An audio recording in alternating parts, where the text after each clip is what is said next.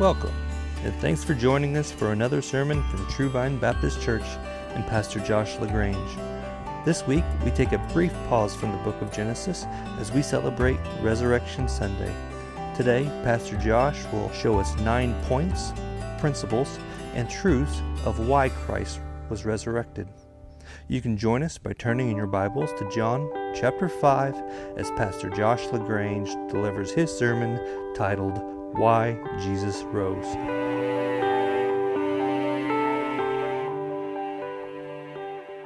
If you're staying in here, you can begin by opening your Bibles to John chapter 5. I'm going to jump around to a lot of different places this morning, but John chapter 5 does have a section that contains many of the truths we're going to look at. John chapter 5, beginning in verse 18, and we'll read a section here down to verse 29, several points that are made about the authority of Christ, the sovereignty of Christ. So John 5, beginning in verse 18, let's read the scripture together and then we will need to pray together. So beginning in verse 18. For this reason, therefore, the Jews were seeking all the more to kill him, because he was not only breaking the Sabbath, now that's according to their definition of breaking the Sabbath, but was also calling God his own Father, making himself equal with God. Therefore Jesus answered and was saying to them, Truly, truly, I say to you, the Son can do nothing of himself unless it is something he sees the Father doing. For whatever the Father does, these things the Son also does in like manner. For the Father loves the Son and shows him all things that he himself is doing, and the Father will show him greater works than these, so that you will marvel. For just as the Father raises the dead and gives them life, even so the Son also gives life to whom he wishes. For not even the Father judges anyone, but he has given all judgment to the Son, so that all will honor the Son even as they honor the Father. He who does not honor the Son does not honor the Father who sent him. Truly, truly, I say to you, he who hears my word and believes him who sent me has eternal life and does not come into judgment, but has passed out of death into life. Truly, truly, I say to you, an hour is coming and now is when the dead will hear the voice of the Son of God, and those who hear will live. For just as the Father has life in himself, even so he gave to the Son also to have life in himself, and he gave him authority to execute judgment because he is the Son of Man. Do not marvel at this, for an hour is coming in which all who are in the tombs will hear his voice and will come forth. Those who did the good deeds to a resurrection of life, those who committed the evil deeds to a resurrection of judgment. Please bow with me and let's pray. Oh, Father in heaven, God, we are a room full of sinners who do not deserve eternal life, do not deserve the kindness that you give us every single day. God, we are a people who deserve only to be cast away from your presence. But because of who you are and your great love, you have devised a plan to save a people to yourself. And God, we gather here to draw near to you. God, in this room, there's a mix. Some who have turned from their sins, come to Christ in faith to be saved, and have been made sons and daughters who are right with you, and then others who, up until this morning at this time, they've resisted you. They've refused to honor the Son as you have commanded us to. God, what I ask is that every single person, whatever it is we need, every soul in this room, please, God, come and work, pierce, Father, so that every single person, we're drawn to you in the way that we need. For your sons and daughters who trust in you, God, that we be grown, strengthened, encouraged, also convicted. But God, those that have not yet turned to Christ, please, God, work in such a powerful way. Bring conviction so heavy they are miserable until they see that their only hope is you and they run to you, oh God. Father, I'm a sinner. I have no worth that I deserve to preach. And God, the lips I'm going to use to speak have sinned against you thousands of times, but I ask for the grace of God. Enable me to make me useful. Help me to preach. And God, every person here, help us to hear to receive your word, O God. Please bless this time for your glory. And we ask this through Christ. Amen. When a husband romances his wife, when he pursues her, he's displaying something. When he goes after his wife to try to soften her heart, he's showing something. He's displaying something, and what results is this circulation of joy. When a wife reveals her beauty to her husband, and he is drawn to her, what happens is this circulation of joy. When an artist paints to the absolute best of his or her ability, produces this masterpiece, there's a way in which the artist is displaying the best of what they have so that an audience is drawn. When the audience sees the beauty, they are brought to joy. And what you have again is this circulation of joy by displaying beauty, displaying glory. One of the things that God tells us in the Bible is that the chief thing, if you want to understand this world and understand who God is, the primary thing that God is doing in this world is displaying His glory. It's displaying who He is. It's displaying everything about Him that is majestic, that draws our awe, our wonder, our adoration. It brings us to our knees to weep in joy and gratitude over who He is and then what He has done for us. The glorious God is displaying who He is, displaying His glory to draw men and angels to worship Him. You're not going to understand God, and you're not going to understand this world until you begin to think with in this kind of way. In these kinds of terms, that God is about displaying so as to draw worship to Himself. We see this come about in creation. Every time you see something beautiful, experience something beautiful that God made, like marriage, like tucking your little babies in at night and your heart just wants to burst, just feeling so deeply over them. You are experiencing something God made, and He is drawing you, wooing you to feel worship. He is showing His glory. But not only does creation show God's glory, we're actually shown that there is a way that God displays His glory that is greater than any other way. If you come here to True Vine often, you know what I'm going to say because we see it often in the Scriptures. It is what God has done in Christ is the greatest way that God is displaying who He is. Every part of His attributes, everything that is magnificent about God is displayed in the death and the crucifixion and resurrection of Christ so as to save a people to Himself. God is displaying things. We see this explained to us when it comes to Jesus' death. Jesus was put to death publicly, and we're told that God made it very public on purpose so as to display His justice. Lest anybody get the wrong idea that God doesn't care about sin. He's just going to forgive you willy-nilly, just wink at your sin, whatever. Lest there be any misunderstanding, the justice necessary for sin was executed onto Christ, but it didn't happen like off in some woods somewhere.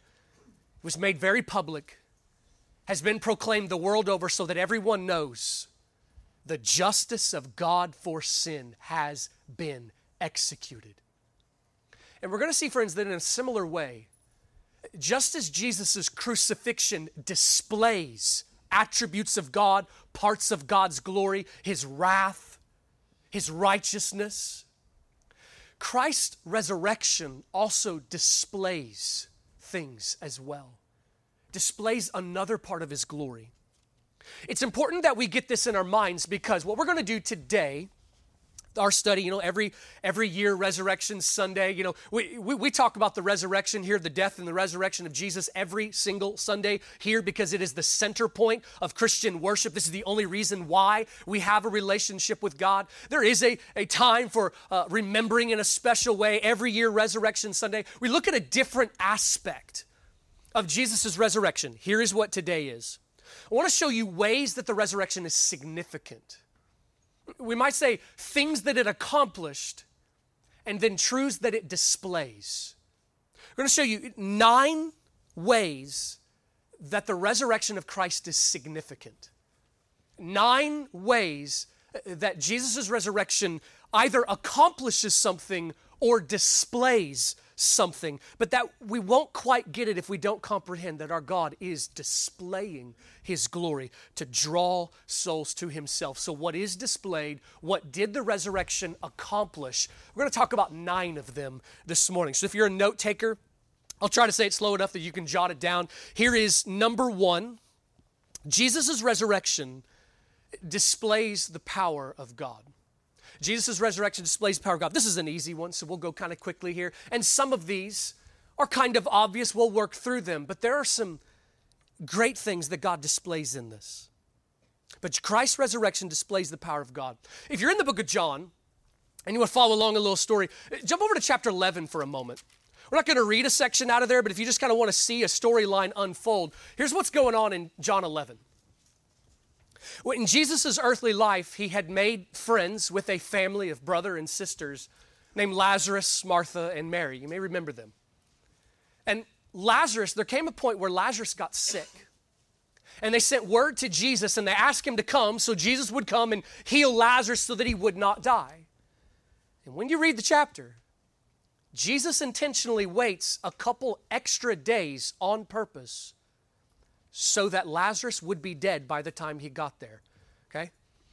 You got to see the sovereignty of God to do things like that. You got to be okay with Christ being sovereign to work all things for his glory. And even in this, he specifically says there are ways he was going to display the glory of God. So Jesus shows up to Lazarus and Martha and Mary's house. Mourners are there. They're having the post-funeral kind of family gathering. Friends are there. They're weeping. Lazarus has been laid in a tomb. The stone has already been rolled in front of the door. Martha and Mary hear that Jesus is there. Mary just stays inside. Martha runs out to Jesus and she says something to Jesus, and we don't quite know the full tone of what she said. I'm not trying to imply anything nasty, but I do think we may hear a bit of frustration there. Martha comes out and she says to Jesus, Lord, if you had been here, he wouldn't have died.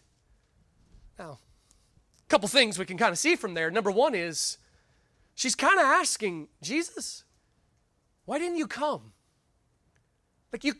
Why did you wait? But secondly, do you notice this? When Martha runs out to see Jesus, she doesn't say, oh, everything's good now. Stop crying, mourners. It's all going to be fine. Lazarus will be awake in no time. She doesn't say that. Why not? Because in her mind, death seemed insurmountable. She's not even considering the fact that it's a possibility that even though she had seen hundreds of miracles that Jesus performed, in her mind, there's not even the thought that Jesus is going to raise him from the dead. You guys think about it. She had seen healing. She had seen blind men see, deaf men hear, lame walk. She had seen Jesus control forces of nature. Jesus spoke to a storm, told it to shut up, and it obeyed his voice.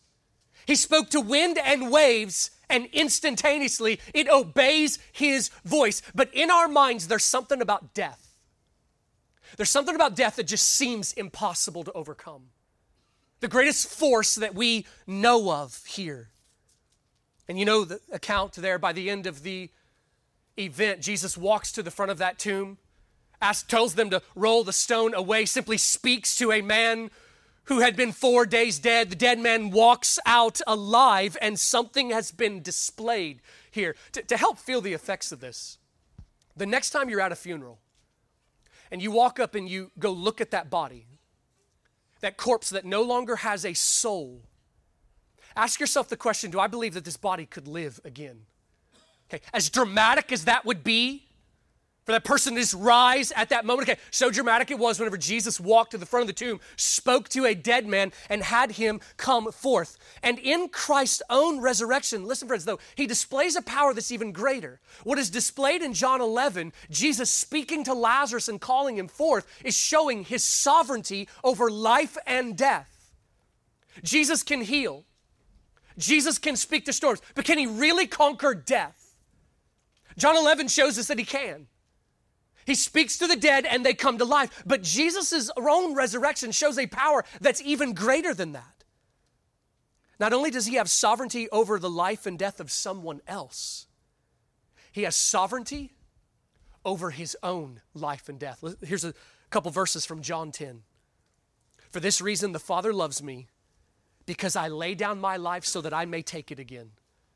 No one has taken it away from me, but I lay it down on my own initiative. I have authority to lay it down, and I have authority to take it up again. Jesus' resurrection displays the power of God over every force, including the force we think of as insurmountable, over death itself. Number two, Jesus' resurrection fulfilled the prophecies which declared that the Messiah would suffer and die, but yet would live and reign forever. Now, if you remember, this was a message we looked at on a Resurrection Day a couple years ago, and we looked at places from the Old Testament where prophecies were given about the coming Messiah, places like Isaiah 53 and some of the Psalms in which it was said, this was in the Old Testament, some of the Psalms were written 900 years before Jesus came to the earth, and it was said the Messiah would one day come and he will suffer and die. And yet, even in the same chapter, there would be mention of the fact that he would live and he would reign on earth as king forever. How can both of those be true? How can he die and yet reign forever? The resurrection is the way that the prophecies were fulfilled, and God brought this about in a specific way to display the fact the Scripture cannot be broken. Every word of God will be kept until the end. Number three, Jesus' resurrection promises your resurrection. You can jot down 1 Corinthians 15 on your own. That's what we read in the scripture reading time just a little bit ago. But here is one of the pivotal points in the logic that's laid out in that chapter. Christ's resurrection was meant to be a promise, a guarantee for all who are in Christ. That language of in Christ, that's language that the Bible uses to speak of those who have heard the message called the gospel, the message of Christ that you must be saved, and the only way to be saved is by turning away from rebellion to God, placing your faith in Jesus Christ, and then calling out to him to be saved. Over and over again in the Bible, this theme is brought through. This is the one thing you need more than any other. You listen to me very carefully, more than the oxygen you're breathing right now, you need to be right with God. You must be saved, the Bible says. I know culture makes fun of language like that. Who cares? Jesus said it, I'm taking him. Jesus said you must be saved. The one way to be saved is by placing your faith in him. And what the Bible says is whenever you come to Christ like that, 20 things happen at one moment. You're forgiven by God, cleansed by God, accepted, adopted into God's family. All kinds of language of born again. You passed out of death and into life. You're made a citizen of the kingdom. 20 different things are happening. Here is one more of them. You enter into a covenant with Christ. You enter into a relationship with Christ. The Bible says you are united with Christ. And all who are in Christ have the promise that just as Jesus was raised, so you will be. Jesus' resurrection is the promise and guarantee of all of his people's resurrection. But I need you to hear this very carefully. You can't just sit there if you have never personally come to Christ specifically to be saved, specifically repenting of your sins, turning to him, calling out to him, knowing you need this. You can't just sit there and think that this applies to you just because you were born in America and it's a Christian area. You can't think that this applies to you just because you agree, nod your head. You have to get this for yourself. Grandma's faith isn't going to cut it for you. You have to have your faith for yourself. You must personally turn to Christ, believe on him, trust in him, cry out to him, and understand that when you come to him, you are making the decision, I am going to follow him for the rest of my life. All who are in Christ, who have been born again, you will be raised on the last day. Number 4, Jesus' resurrection confirms and authenticates that he is who he says he is. Confirms and authenticates that he is who he says he is. If you're in John 5, or in the book of John, flip back to chapter 5 again there. Jump to verse 36, if you will. I want you to notice what Jesus says here, and then we're going to make a couple points about it. John 5:36. But the testimony which I have is greater than the testimony of John. That's speaking of John the Baptist, who came before him. Everybody knew of him. Everybody knew of his preaching at this time. For the works which the Father has given me to accomplish, the very works that I do, testify about me that the Father has sent me. Now here's what Jesus is saying. When Jesus came to the earth, the primary mission was to come and die for sins, raise, to accomplish what is necessary to bring salvation. But there are a number of other things that he did as well. Jesus lived a life. He lived 3.5 years of an active ministry. Healing, miracles, the supernatural. These works were making it evident that Jesus is not just a mere man. He's fully man, but he's not a mere man. And he's saying that it proves I've been sent from the Father. And friends, do you also see, it's not just the miracles that Jesus did. It's also the life that he lived, just very clearly and sincerely godly, righteous, like the works that he did caring for the poor, ministering to the hurting. I was reading in Mark this week, and all the Gospels tell us some of the things that the others don't, and some of the miracles that took place and such. And I don't know why, but this week when I was reading in Mark, I was just really hit by this episode that Jesus has where he encounters a man with a speech impediment. You just see the tenderness, the compassion of Christ. He walks up and gives attention to this man who was hurting and heals him of this ailment that no doubt had brought embarrassment and things to his life, and no doubt had been mocked and ridiculed. And I just see the kindness of Christ. Like, you got chaos all around, babies who need healed and people with extreme sicknesses. And here's Jesus giving patience and just this care to a man with this ailment. And friends, that defined his life. Jesus didn't give a token kind of ministry to the hurting like politicians do. You know how politicians, they show up to the children's hospital for 5 minutes, make sure 10 cameras are there, okay, then they walk off grumpy. Okay, that's not how Jesus cared for the hurting. Long, exhausting days. Like when you read the Gospels, you just see some of these times where you get it. Jesus, in his humanity, okay, yes, he's God. He can tap into supernatural strength. For the sake of identifying himself with us, he did not do that. He felt full humanity. Jesus had just at times to just be exhausted to the point of just falling over, caring, ministering, blessing, healing. And Jesus says, my works show that my Father has sent me.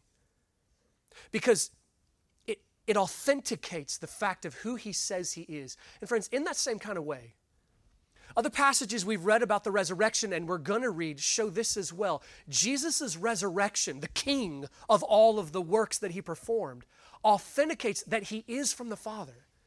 He is who he says he is. Jesus' enemies were constantly saying, no, he's not of God, he's evil. Jesus is evil. And Jesus says, look at my works. My works authenticate that I am from the Father, and Jesus' resurrection authenticates that. Jesus' enemies and even skeptics today who question whether or not Jesus is raised, whether he is who he says he is, the Son of God, Lord of heaven and earth, they question everything he says because they question who he is. When Jesus says you must be saved and you must repent and believe to be saved, they question that because they question who he is. But what if the Father were to speak from heaven? What if the Father were to speak from heaven and say, no, he's my Son. Listen to him. He did that, by the way. But the resurrection is God the Father from heaven crying out, yeah, listen to him. The resurrection confirms and authenticates he is who he says he is. And friends, comprehend this. If Jesus is raised, you don't have to go around wandering through all the different world religions and testing them all out to see how they feel, to see if you think they're right. Jesus is raised. He is who he says he is. He says he is the one way to God. I'm the way, the truth, and the life. No man comes to the Father but by me. He's either right or wrong about that. If he's raised from the dead, He's right. The resurrection confirms this. Number 5, Jesus' resurrection declares that he is the Son of God, the Lord of heaven and earth. Jump over to the book of Romans for a moment. You might keep your place in John 5 because we'll come back. Jump over to Romans chapter 1 for just a moment and let me show you a brief place here. In Romans chapter 1, here is how it begins, introduced to Paul being set apart for the gospel. The gospel is the message of Christ, the message of salvation. Paul says, my entire life has been set apart for that. And jump down to verse 4 as he talks about what the gospel is about. Jesus, okay, who was declared the Son of God with power by the resurrection from the dead, according to the Spirit of holiness, Jesus Christ our Lord. Let's ask this question. What does it mean that the resurrection declared with power, declared Jesus to be the Son of God? The resurrection is not what made Jesus the Son. Okay, so it's not like he, got promoted somehow to this place of Son of God. No, he was already the Son of God.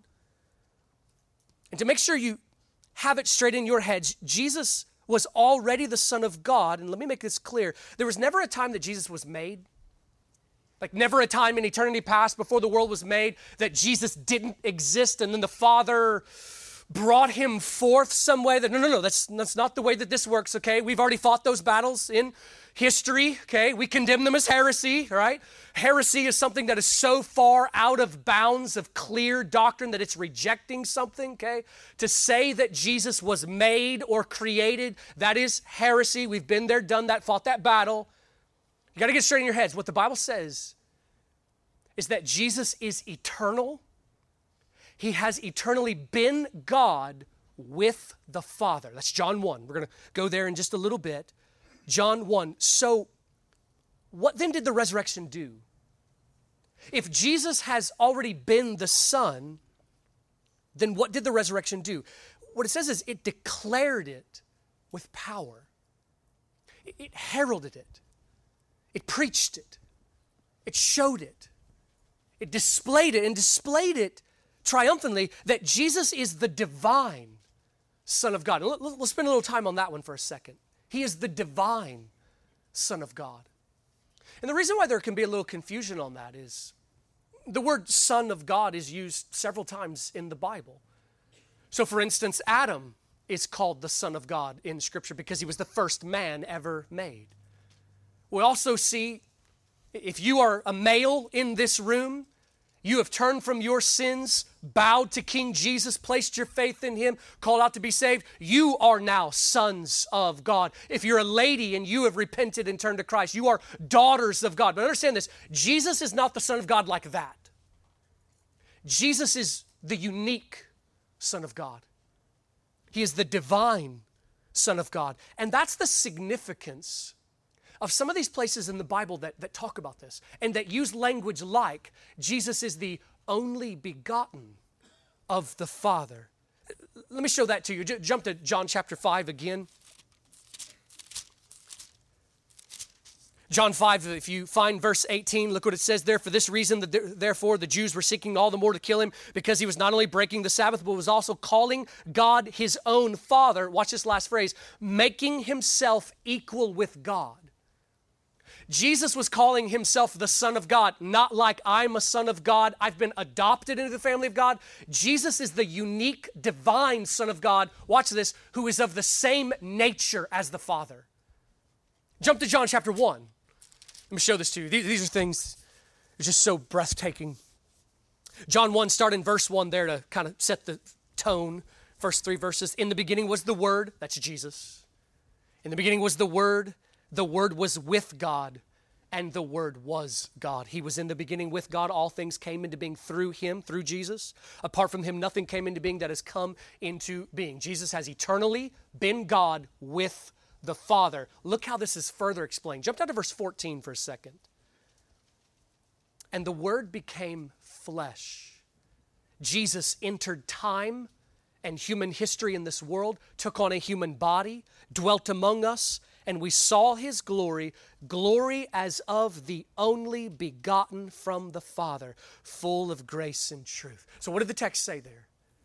He is the only begotten of the Father. Now, here are things I don't like to have to deal with, but it's the world we live in.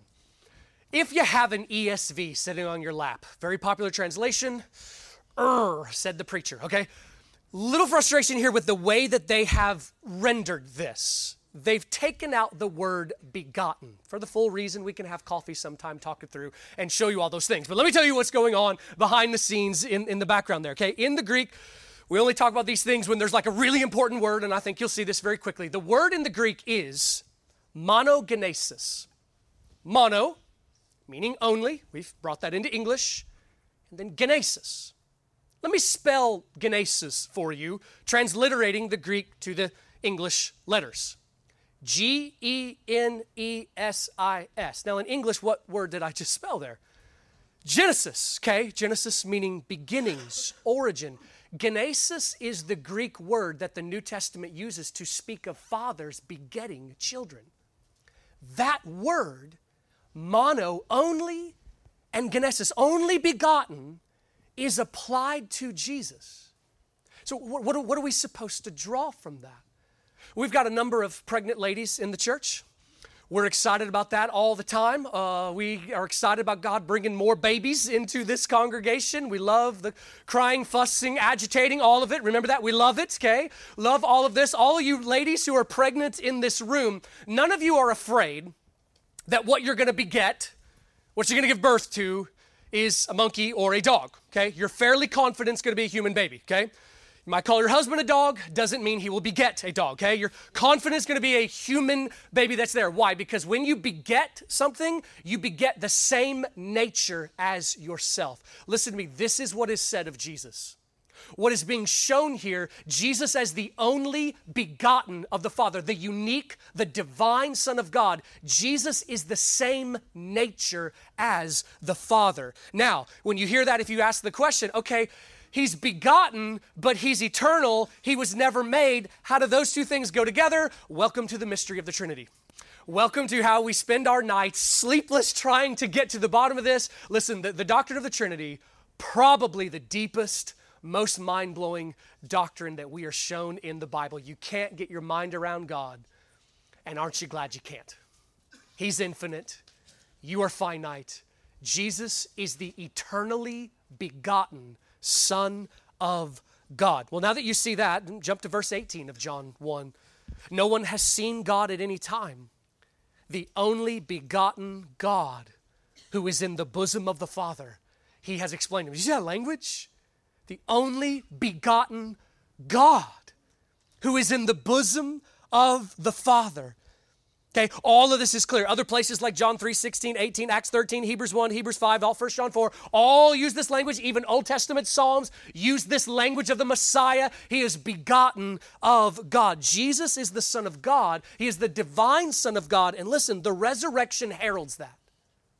The resurrection displays that. And displays it triumphantly.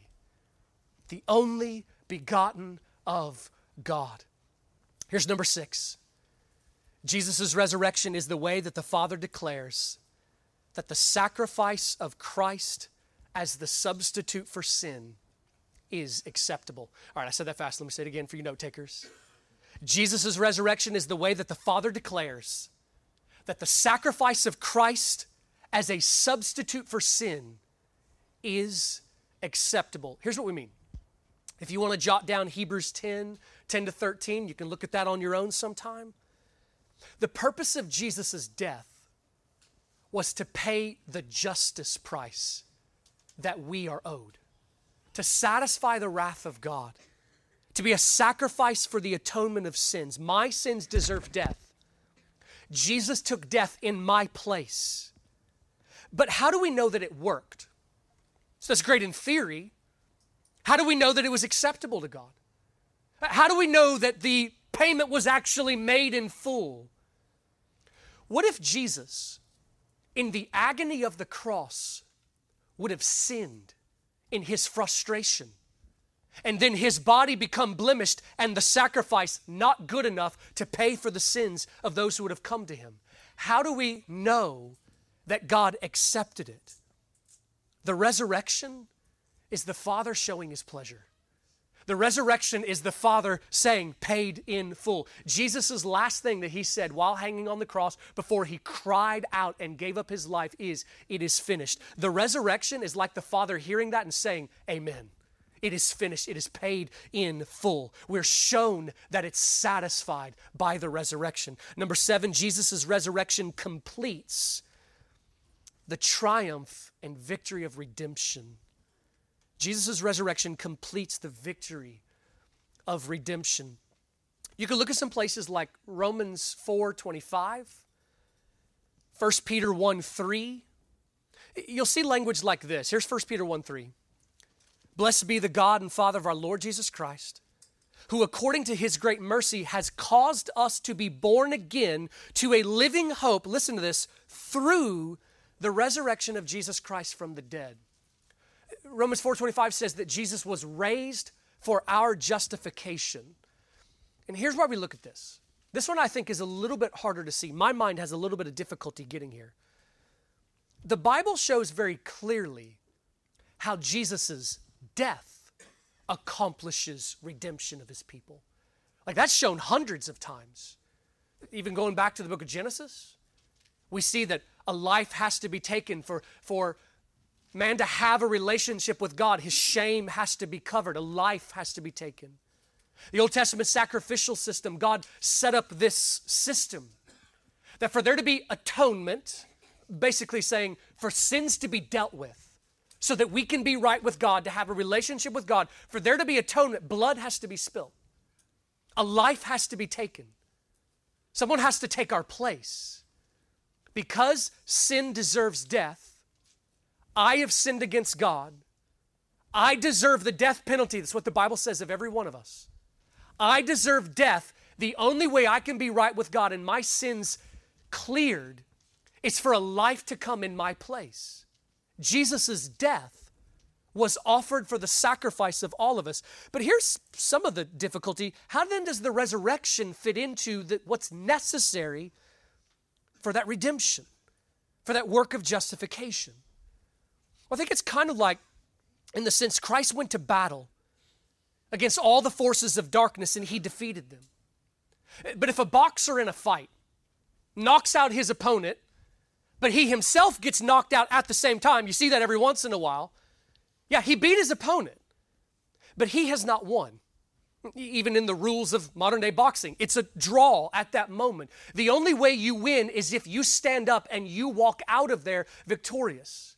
Christ died to pay for sins. His death accomplished this, but the resurrection is how he completes this. The resurrection is how he walks out of there as the victor. He walks away in triumph, completes the work of redemption, and yet lives.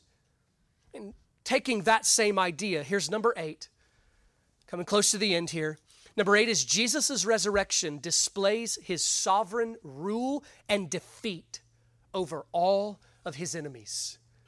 His sovereign rule and defeat over all his enemies. If you want to jump to Ephesians 1, we're done with the book of John for now. Not very many more places we'll go to, but Ephesians chapter 1, if you want to look at just a quick section here. Ephesians 1, start in verse 18 here, and what you have is Holy Spirit showing you what are the absolute most critical truths you must see. Verse 18, I pray that the eyes of your heart may be enlightened, so that you will know what is the hope of his calling, what are the riches of the glory of his inheritance in the saints, and what is the surpassing greatness of his power toward us who believe.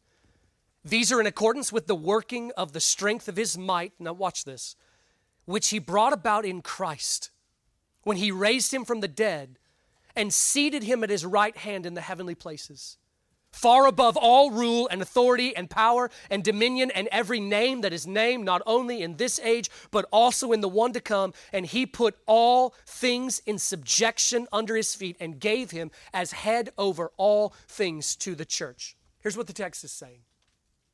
God the Father has brought all things and put them under the feet of Christ. That's kind of a metaphorical way of saying Jesus rules over them all. Christ rules over the cosmos. He is seated at the right hand of the Father, even upholding the cosmos. He holds the universe together. So everything that you see is under the rule of Christ, and what is specifically highlighted, every enemy, every demon, Satan himself, all of the wicked are under the rule of Christ. Now, a couple questions to ask about that to understand it. One is, here's the most common question when people see this. If Jesus is Lord over all of his enemies, then why do demons and Satan and Hitler's and Kim Jong-un, why do they get to run around this world? Why do they seem to do whatever they please, cause evil, torment people? And friends, the answer comes in that the whole point of this age, God could have gotten rid of evil already, but that would mean something. You would have been involved. You would have been wiped out in that process. God is going to deal with evil. But one of the things we have a hard time with, because we have pride of our hearts that likes to think so good of ourselves, because we're surrounded by a culture that's always telling us how wonderful and beautiful you all are, we have a difficulty seeing that when God deals with evil, yeah, he's going to deal with Kim Jong-un, but he's also going to deal with your unbelieving neighbor that you think is really nice, but nice isn't the same thing as being right with God. And any of you in this room, you might be, humanly speaking, an upright citizen, mostly moral, but you got to comprehend that if you are refusing to turn to Christ to be saved, you are resisting the rule of God. You are refusing to acknowledge and honor the Son as God commands that you do. You must be saved, God says. That is the moment that you become right with Him. And one of the questions we asked last week was, aren't you glad that God didn't deal with evil on the day before you came to faith in Christ, for you who have? So we got to understand, if Jesus rules over all evil and all of the enemies, then why are they running around? The answer is, He is going to deal with it. In His patience, He is waiting. Every day that He waits, that is more souls who are entering the kingdom of God. And when the day finally comes that He addresses the evil, it will all be crushed under His feet. It will all be sentenced to an eternal hell. But every day that God delays that is a day that you have an opportunity to enter the kingdom. It's a day that you have the opportunity to come to Christ. So that's the first question that a lot of people have. But here's the second question. If God the Father has brought all things into subjection under the feet of Christ, how did He do it? What brought it about? And the answer is raising Jesus from the dead. The act of the resurrection triumphed over every enemy. In Genesis 3, we're shown that picture. God gave the promise way back in the garden. The day would come that a man, a seed of Eve, would come and would crush the head of the serpent. We see very clearly Scripture show that Jesus' death on the cross is the act whereby He has crushed the head of Satan, defeated all of his works, and has made the way for salvation. We're told that His heel would be bruised in the process. Jesus' death was that bruising of the heel as He stomped the serpent. But if Jesus' death is Him stomping the head of the serpent, and by the way, the book of Revelation speaks of Satan as a serpent as well. But don't think a tiny little garden snake. It refers to him as a dragon. If Jesus' death is the stomping of the head of the dragon, then the resurrection is Jesus walking off in triumph over His enemy to the praise of all of the redeemed and the angels. His resurrection finished His victory over all of His enemies and has secured that all of His enemies will one day be crushed. And then here's the last one. Jesus' resurrection glorifies the Son to the high and lofty glory that God the Father has wanted to exalt Him to. Let me say it again in case you're writing it down. Jesus' resurrection glorifies the Son to the high and lofty glory that God the Father has wanted to exalt him to. God the Father has wanted to honor Jesus so high that at his name we will fall. We will fall in gladness, in worship, in love, and in joy. Everything that God the Father has done throughout history has been to glorify the name of his Son, to honor him. Even the timing of when Jesus was brought into the world. You know, we've talked about the fact that humanity sins in Genesis 3. Look, Jesus could have come in Genesis 4. Why did God spend the season of human history that he did before Christ was brought into the world? All of it was to prepare us, to prepare the world so that when Jesus was presented, the world was feeling, aching, longing for a Savior, longing for redemption, longing for a righteous ruler. I don't know about you. I'm kind of tired of the rulers we have. I'm ready for a righteous ruler. Longing for this. Longing for the king who will rule in joy and bring this kingdom. God has worked in history so that at the presentation of Christ, that we would feel his glory in a deeper way. It is the Father's will for Jesus to be exalted to a high place of worship in our hearts, that we would love him supremely. Jesus died for us. And listen to me, Christian. The more you come to understand the gospel, the more moments you will have where you weep in gratitude over what God has done for you. And I just want to say this, not trying to be cruel or anything, but if you have not yet come to a place where you weep in joy, weep in gratitude over your salvation, what God has done for you, you're not seeing it yet. You're not getting it yet. You're not yet seeing how awful the hell you are going to really is. How great, how majestic, how joyous that kingdom that is prepared for his people really is, and what great love has been poured out on us through Christ. Jesus died for you. There is a certain part of his glory that we see in that. A love, a joy that we're drawn to in that. It is the design of the Father that you would feel an uncontainable joy in Christ and worship him as in a way that you only can when someone has died for you. Jesus' death shows you a part of his glory, but listen to me, his resurrection shows a different part of his glory.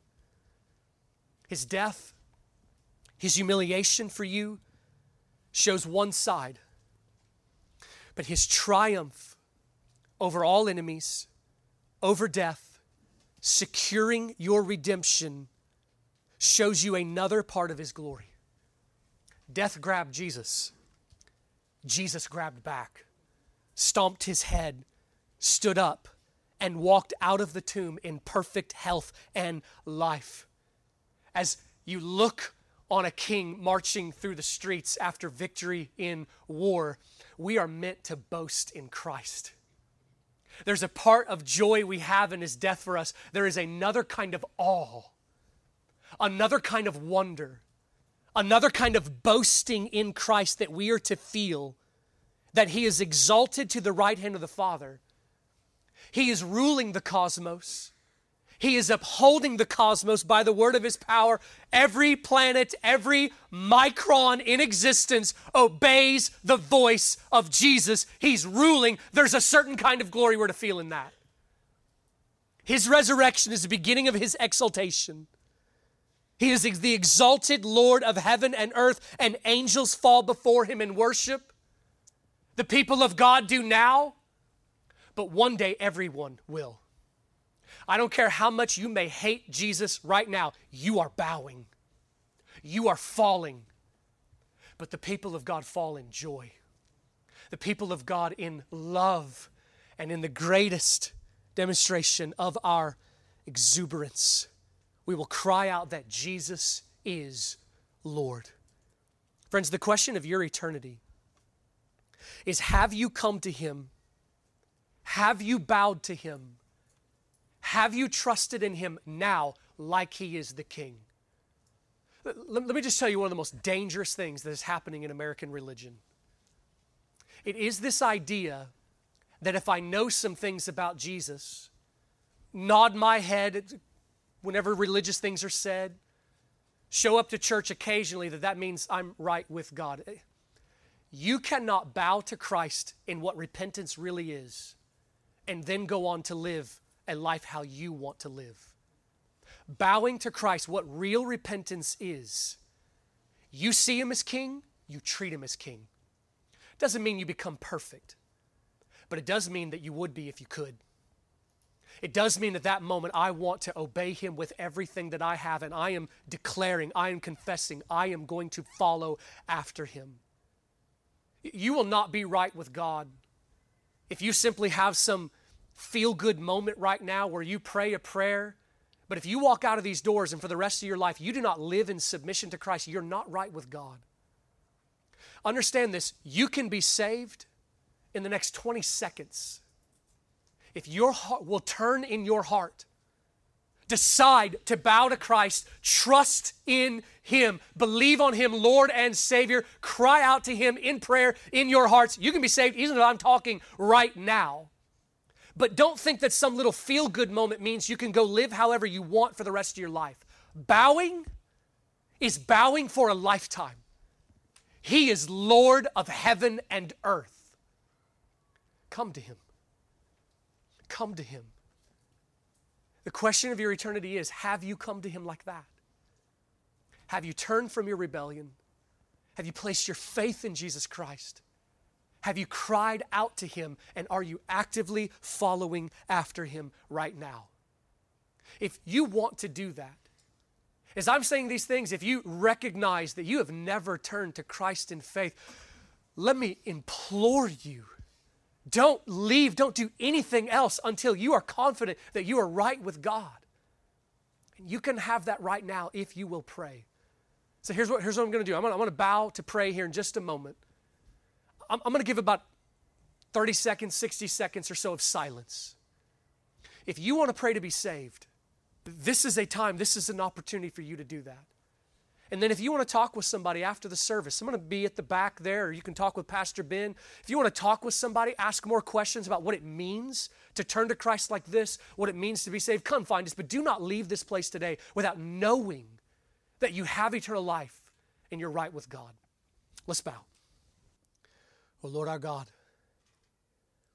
week after week we say this. After looking at your word and seeing another part of what you've done, we say, how can we ever thank you? We want to worship you in the purest and greatest way we possibly can to show you our love and gratitude for what you have done. You did not have to sin Christ, but in mercy He has come and offered salvation. Bless us, your people, to walk in joy and live obedience, to show you our gratitude.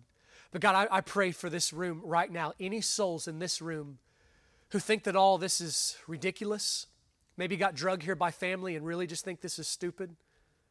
God, I beg you, just bring them to bow, humble them, O Lord, that they see your greatness. Show them your truth.